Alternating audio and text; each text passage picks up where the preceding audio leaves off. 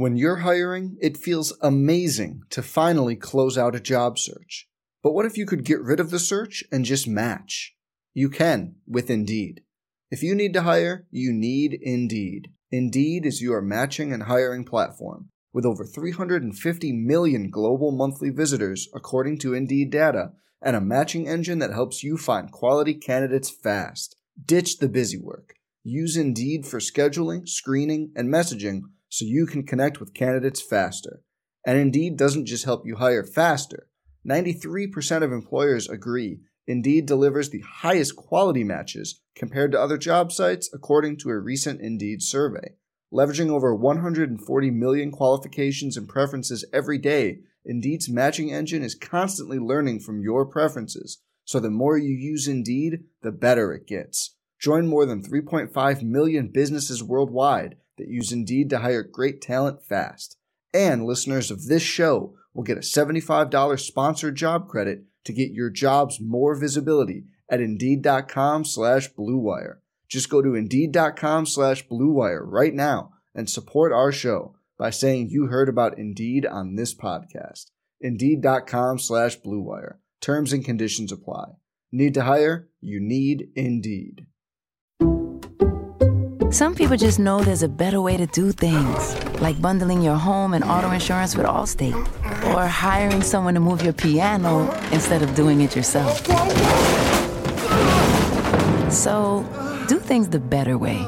Bundle home and auto and save up to 25% with Allstate. Bundled savings vary by state and are not available in every state. Saving up to 25% is the countrywide average of the maximum available savings off the home policy. Allstate Vehicle and Property Insurance Company and affiliates, Northbrook, Illinois.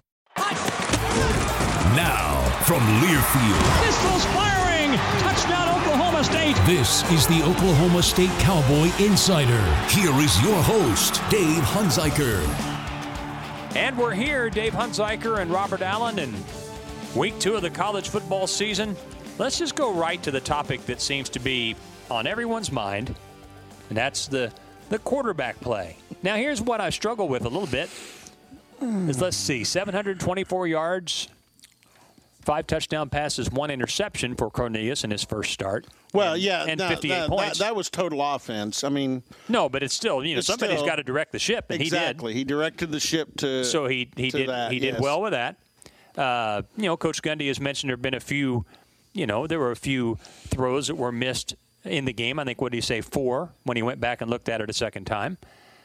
And here's the deal. Here's how I look at this. It's really simple, black and white, and this has been consistent for the most part here at Oklahoma State. Really has under Coach Gundy. He will keep his job, and if something is going to happen where his job might be in jeopardy, that only becomes an issue if there are issues in games that are significant enough to lead to some consideration being made. The thing is, to me, last Thursday wouldn't get you to that point. I mean, he scored 58 points. There were some missed throws, 724 yards. And another part of that is your tailbacks are the best players. Get them the ball, even if it's a screen pass. You know what Chuba Hubbard did with that screen pass? Went 54 yards. So that's my simplistic way of looking at it. And if for some reason he were to struggle, it's just like J.W. Walsh in 2013. He struggled a game or two, and they made a change. They put Clint Shelf in. Simple deal, I think. I think, to be fair, that you have to look at it through several different glasses, okay? The Mike Gundy glasses, former quarterback, guy that truly likes quarterbacks, a head coach that truly admires leadership, doing things the right way, fulfilling your role and doing it to the best of your ability. He's got a rare breed in Taylor Cornelius that most guys like Taylor Cornelius would have bolted and said, I'm not sitting behind Mason Rudolph. No, you would have seen the handwriting on the wall. I'm out of here. I'm going to go play somewhere.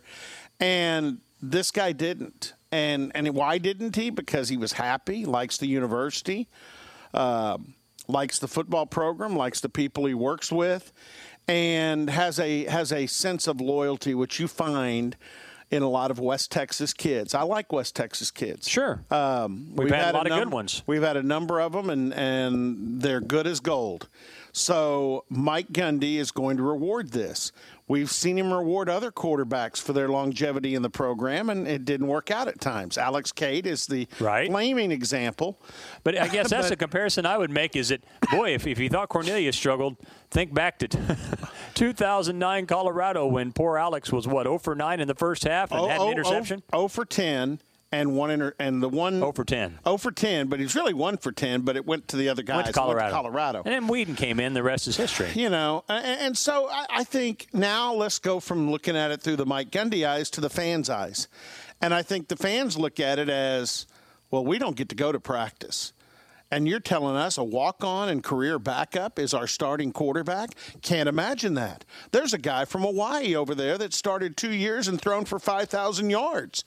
Now, go back and look at his win-loss record. And I'm not trying to be mean to Drew Brown, but it is what it is. And I think if he were in the islands right now, he would be the backup to this kid, Cale McDonald. You watched that dude.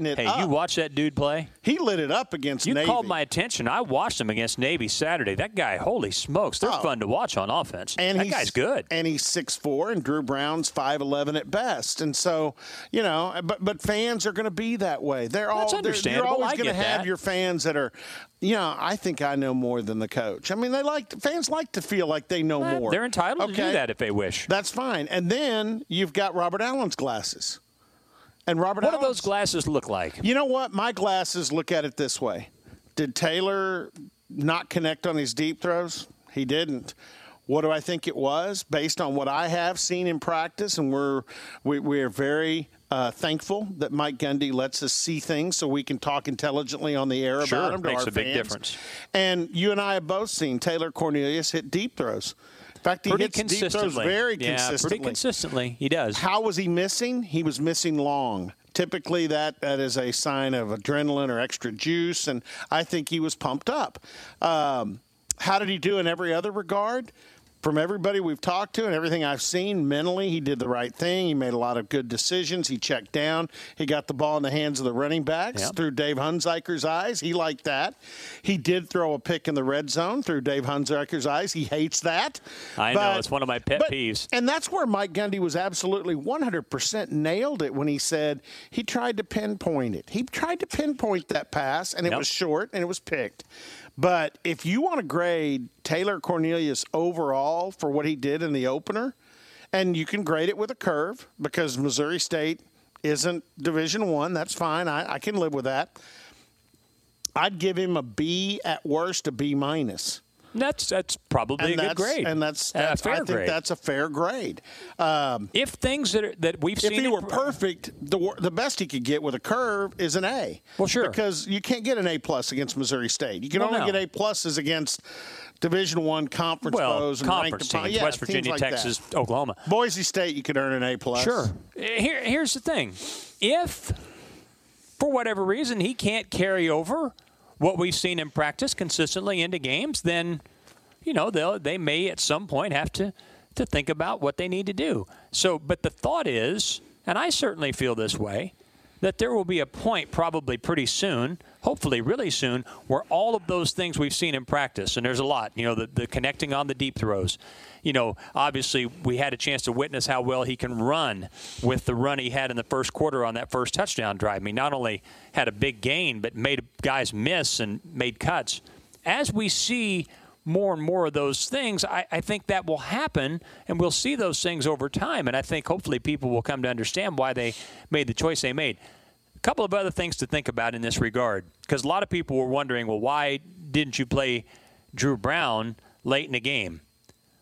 Well, remember, he has a redshirt year. Remember also that you have the new redshirt rule that allows a player to play 4 games and still redshirt. Here's the deal. They've seen all the video they need to see of him playing in a game. They know he can handle it. Why else would you put him out there against Missouri State? Here's something else to think about, a scenario. So let's say hypothetically, because in the Big 12 quarterbacks don't stay healthy for a whole year very often, say Taylor Cornelius gets injured against Iowa State, just hypothetically. Drew Brown, in that case, would be the number 2 guy, would play at Kansas State, then a bye week and at home against Texas, and then let's say at Baylor the first weekend of November, Cornelius comes back. You've covered 2 games and a whole month of the season with Drew Brown with 2 games left in your pocket if you needed to use them and still potentially redshirt them. I mean, I think those are the kinds of things that they have to think about. And this rule is so new that they're still trying to figure it out. But I think you've got to keep that in your pocket because especially if Cornelius runs as much as he could end up running, and you'll hear Coach Gundy in the pregame talk specifically about how much he may run. If that's true, then shoot, you better have number 2 ready to go because the odds are he may be injured. That's just the way it is. And I'll go further with your scenario. Okay. Let's say all that happens that you just said, and now you get into the end of the season and something happens. He sprains an ankle or twists something against West Virginia. Okay. And you've still got, TCU down the line to finish up with. Okay. Now, even if you used all of Drew Brown, which you hadn't, you can bring him back. If you do get to that point and Cornelius is still your starter, Spencer Sanders is 2B. The coaches really like what he's doing. And you can bring him in because he's got 4 games, and you now bring back 2 quarterbacks, a 2-year starting veteran in Division I and a hotshot Texas highly recruited, talented kid to push each other and make each other better in the spring and into next season and battle for the starting quarterback job. So now, am I sitting here saying, well, let's sacrifice 2018 for 2019? No, I'm not. No. This is all predicated on the fact that Taylor Cornelius remains your starter, and you believe he's your best opportunity, as Mike Gundy said Monday. He gives us the best chance to have success, which I agree with from what I've seen. If that all stays the same, you've got 8 games to play with 2 backup quarterbacks that you can get through and have them back next year. And I just think that this is the new Billy Ball way of managing college football. I think watch the special teams. I did a story this week on our website that I do where I divided everybody on the team that has a red shirt available into 4 categories. Going to play, no question. Yep. Don't even think about red shirting. Well, that's like Colby Peel and Jarek Bernard and those guys. Injured, which are Blake Baron, the freshman, and Jacob Farrell. Injured, going to redshirt, can't play because they're hurt. The next category was maybe. Maybe they don't redshirt. Maybe they do, but they play 4 games. And there's a long list of those guys. And then the biggest list at the end is probably going to redshirt, but you have them available for 4 games. And there's a lot of walk-ons and guys in there. Guys like a Malik Givens, who's now going to start on the cover unit, so it's a walk-on. Mm-hmm. So if you're MK Taylor mapping out the special teams, you've got to have a list of all your athletes that are capable of returning, capable of covering kicks, capable of blocking on returns, all these, because if I'm going to use in certain positions, maybe you have some guys that are always going to be on each special team as an anchor, but you've got 4 spots you can rotate out. You get guys some playing time. Get them from being green as freshmen or never playing, and they're athletic and they help your team. I mean, there's all kinds of things you can do with this redshirt rule. It's crazy. We talked about that at the beginning of camp. In fact, we talked about that driving to the officiating clinic when we rode down to Dallas together about the potential of having shifts in your special teams as a way to accomplish 2 things. You get those guys out there, and to me, this is the even more important thing. It reduces the number of plays that your guys who are typically on defense, who get run ragged in the Big 12 as it is, because most of your special teams guys, your non-returner guys, a lot of those guys, unless it's a field goal PAT or perhaps your punt protection where you have to have linemen, but a lot of those guys that are doing the running, they're defensive guys. They're tacklers. So if you have to put starters on special teams, and so often that's the case, you're just adding to that play load. And when you add 10 to 15 plays per game onto a player in the kicking game, and you add that up over 8 weeks and the number of plays you have to play in the Big 12, I'm here to tell you, it makes a difference. It makes a difference in terms of their energy level toward the end of the year. Yeah, Malik Givens going now on the kickoff and punt return or cover units. That may take A.J. Green or Rodarius Williams off those units and give them a break. It's huge. And here's the other thing, too, another added impact. If you ask any college football player what was the hardest year you had in school, and they redshirted, and most do. Very few go through without redshirting. They will tell you, oh, my redshirt year, I didn't feel a part of the team. Yeah, I feel disengaged. Okay. These guys get some plays, whether it's walk-on. Like last week, Mike Getty said, we got walk-ons that we didn't think would ever play that got 11 plays in that game. That was really cool. Okay, now here's the deal. Those are your guys that play on your scout teams, and they are invaluable in practice. And now what you just did by playing them in one game is you made them a vested member of the team. Now they're engaged. They have played. This is their team. So in scout team, they're going to be like Rudy in the movie. Hey, you got to work harder than that. I mean, they're going to be challenging. They're going to be playing their very best. And I'm just telling you, there's people out there that don't see values in games like Missouri State. I understand you pay the regular ticket price and you see a team that you know you're going to beat and all that.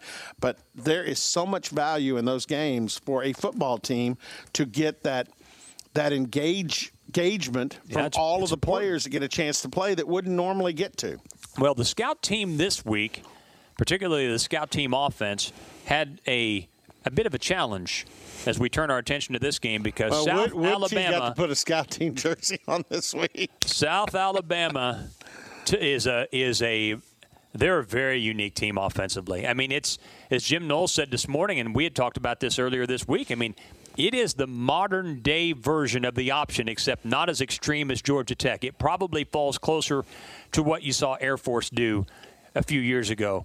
It's there's a lot of guys going. There's a lot of motion and a lot of quarterback run and option football out of it. So for a defense playing just its second game in a new scheme, this is a unique challenge. Not like they racked up crazy yards in their loss to Louisiana Tech, but just the nature of what they do is interesting. And if you don't have things locked down, it can be problematic. The good thing and the thing that will keep Mike Gundy from his head exploding on Saturday is they're doing it with an inexperienced but normal Division I sized offensive line. Yeah, very inexperienced. So they're not, Air Force and Army and Navy, they have the 6'1" linemen that cut all the time. Yep. This is not a group like that, so you don't have to worry about your defensive linemen having to fend off at their knees, cut blocks all the time. Yep.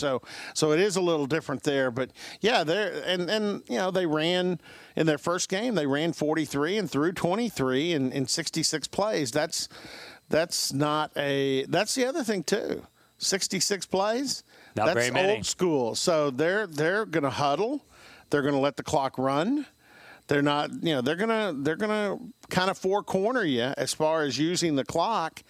And if Oklahoma State wants to run a lot of plays, they're going to have to do it themselves because these guys aren't going to, and their defense is going to have to get off the field and get the offense back out there because these guys will go on longer, more time-consuming possessions. Well, you mentioned the inexperience of their offensive line. To illustrate that point, both of their starting guards and their starting center made their first collegiate starts in the opener against Louisiana Tech. And in this coaching transition, because they have a new coach at South Alabama, they lost two offensive linemen that probably would have started who have transferred. A third, who was a possible starter, had to retire from football due to injury. And so when they broke spring camp, or at least in the summer months before they really went out and signed some guys, found some guys late, I think they had 8 offensive linemen on scholarship, and that was it.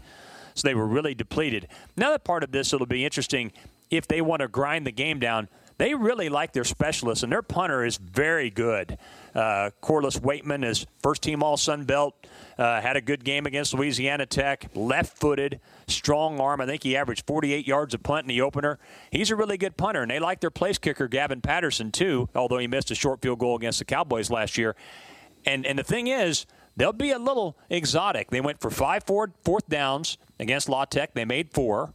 And they recovered an onside kick. And so you've got to be ready for about anything because I think their way of thinking is to be aggressive, be a little unorthodox, and they'll see if their special teams can help them. They had a kickoff return. Trey Minner, I think, hit one for 45 or 46 yards, the opening kickoff. So they're going to emphasize those areas that they think might help make up any disadvantage they have. Yeah, and the other thing they're going to do is they'll use not a ton of it, but they will use some of the Matt Canada Pitt stuff. They'll jet guys. Oh, yeah. And they'll in fact, Quan Baker, who is a H-back, scored a rushing touchdown on a jet motion or jet. They call it jet option. Well, they'll bring him across, and you think, okay, well, the quarterback's running out there like it's option, but the running back's there in the middle of the line. Yeah, he doesn't come with him. It's because they've used that jet guy to come ahead, and the jet guy is going to stay out there, and he'll be the option pitch guy. Well, the jet guy Baker had more yards rushing than either of the tailbacks, which tells you what you need. I mean, but I don't think he had more than the third quarterback. Well, no, that'll really and that's another part of this. They played 3 quarterbacks against Louisiana Tech. One, Cephas Johnson, was projected to be the starter going into preseason camp. He's probably the most athletic, certainly the biggest of the bunch. He's 6'5", 225, but he only played 1 series in the first quarter. Yeah, and I had a chance to speak with their play-by-play guy on a radio show I do during the week, and J.D. Byers, their play-by-play guy, we talked about the quarterback situation. And being a good guy, loyal to his institution, he did not give me any injury information. He just simply said this week it'll probably be a 2-quarterback situation. There you go. So I don't think Cephas is going to make the party necessarily. If he does, he's going to be as a spectator. And he made it sound like it's going to be Cole Garvin and Evan Orth are the 2 guys that will play. But he did say this. Their plan last week was to play 3 quarterbacks. They had planned to play 3. Yeah, and Evan Orth is the one that came in the fourth quarter, and they had some success offensively. 2 scoring drives. 2 scoring drives, and I think he had a 59-yard run, if I remember correctly, and rushed for 74 yards just on 2 carries. So they've got some capability there. So the interesting part of this is, and we haven't talked much about their defense, but as far as I'm concerned, honestly, it's just the unique nature of their offense that really gets your attention. Defensively, it's not like you're seeing anything unorthodox. No, and I'm debating whether to hold this piece of information. And we're talking a lot about the opponent, and I still think this week's game, like last week's, is really more about Oklahoma State. So I'll throw this out. I didn't realize this. Okay, Greg Stewart, their defensive coordinator. Steve Campbell is their new head coach. OSU Central fans, Arkansas. You saw him at Central Arkansas, and you also benefited from his coaching in that he coached up Dantrell Savage at Mississippi Gulf Coast. Oh, very good. Won a national championship, and Dantrell came to Oklahoma State. So there's some connections there. Well, he's always kept Greg Stewart by his side. That's his defensive coordinator. He was there with him at Mississippi Gulf Coast, UCA. Now he's there with him at South Alabama. I did not realize this. And he hired Kenny Edenfield from Troy to come in as his OC, who, he's always been his own OC, but Kenny Edenfield is doing that role now, coming in from Troy. All 3 of those guys played on Troy's Division II national championship team. Campbell was the center. Greg Stewart was the nose guard, so they went against each other every day in practice. Wow. And Kenny Edenfield was on that team as well. They were all teammates together. They were together early on in their coaching career a couple of times, but Edenfield went back home to Troy and kind of got away from Stewart and Campbell, but now the gang's all here back in Mobile at South Alabama, 3 teammates from Troy in college. Interesting. Well, we'll be on the air at 5 o'clock on Saturday, kickoff at 7, and then we'll get next week into the big one against Boise. All right, one more thing. Go for it. We addressed the quarterback. Yeah, what else you got? These are my 2. We'll talk more about these in the pregame show. My to-do list for the Cowboys this Saturday, and remember, You got to beat South Alabama, but you're also prepping for the rest of the season, and the rest of the season gets there in a hurry with Boise the next Saturday. 2 things I think OSU needs to get better at this weekend to be ready for the next Saturday in Boise. The offensive line play has got to be more consistent. That was on my list, too. At times it was good. At times it was not so good. And it's got to be more consistent. And then the second thing, and we'll see what rolls out there, love the way that A.J. and Rowe played in the first game at corner. I thought they did a terrific job. Rowe had an interference penalty, and I think the only vertical completion I can remember was a wheel route that Bundage ended up being out of. Yes, I believe that's right. So other than that, the corners were really good. Again, grade them with a curve. It was Missouri State. You have to develop corner depth. Now that you've got 2 corners, and I think we can trust, you got to develop corner depth because you can't let A.J. and Rowe out there the entire time. Mike Gundy said that earlier this week. A couple of the guys you expect to help with that depth weren't available in the Missouri State game. At least one, maybe both, might be available this week. We'll see. But it's important they start building some guys out there to fill in. No, I agree with you. We'll sort it out even further on our pregame show on Saturday. For Robert Allen, I'm Dave Hunziker. We'll talk to you this weekend. This has been the Oklahoma State Cowboy Insider. The preceding has been a Learfield presentation. Some people just know the best rate for you is a rate based on you with Allstate. Not one based on the driver who treats the highway like a racetrack and the shoulder like a passing lane. Why pay a rate based on anyone else? Get one based on you with DriveWise from Allstate. Not available in Alaska or California, subject to terms and conditions. Rates are determined by several factors, which vary by state. In some states, participation in DriveWise allows Allstate to use your driving data for purposes of rating. While in some states, your rate could increase with high-risk driving. Generally, safer drivers will save with DriveWise. Allstate Fire and Casualty Insurance Company and affiliates, Northbrook, Illinois.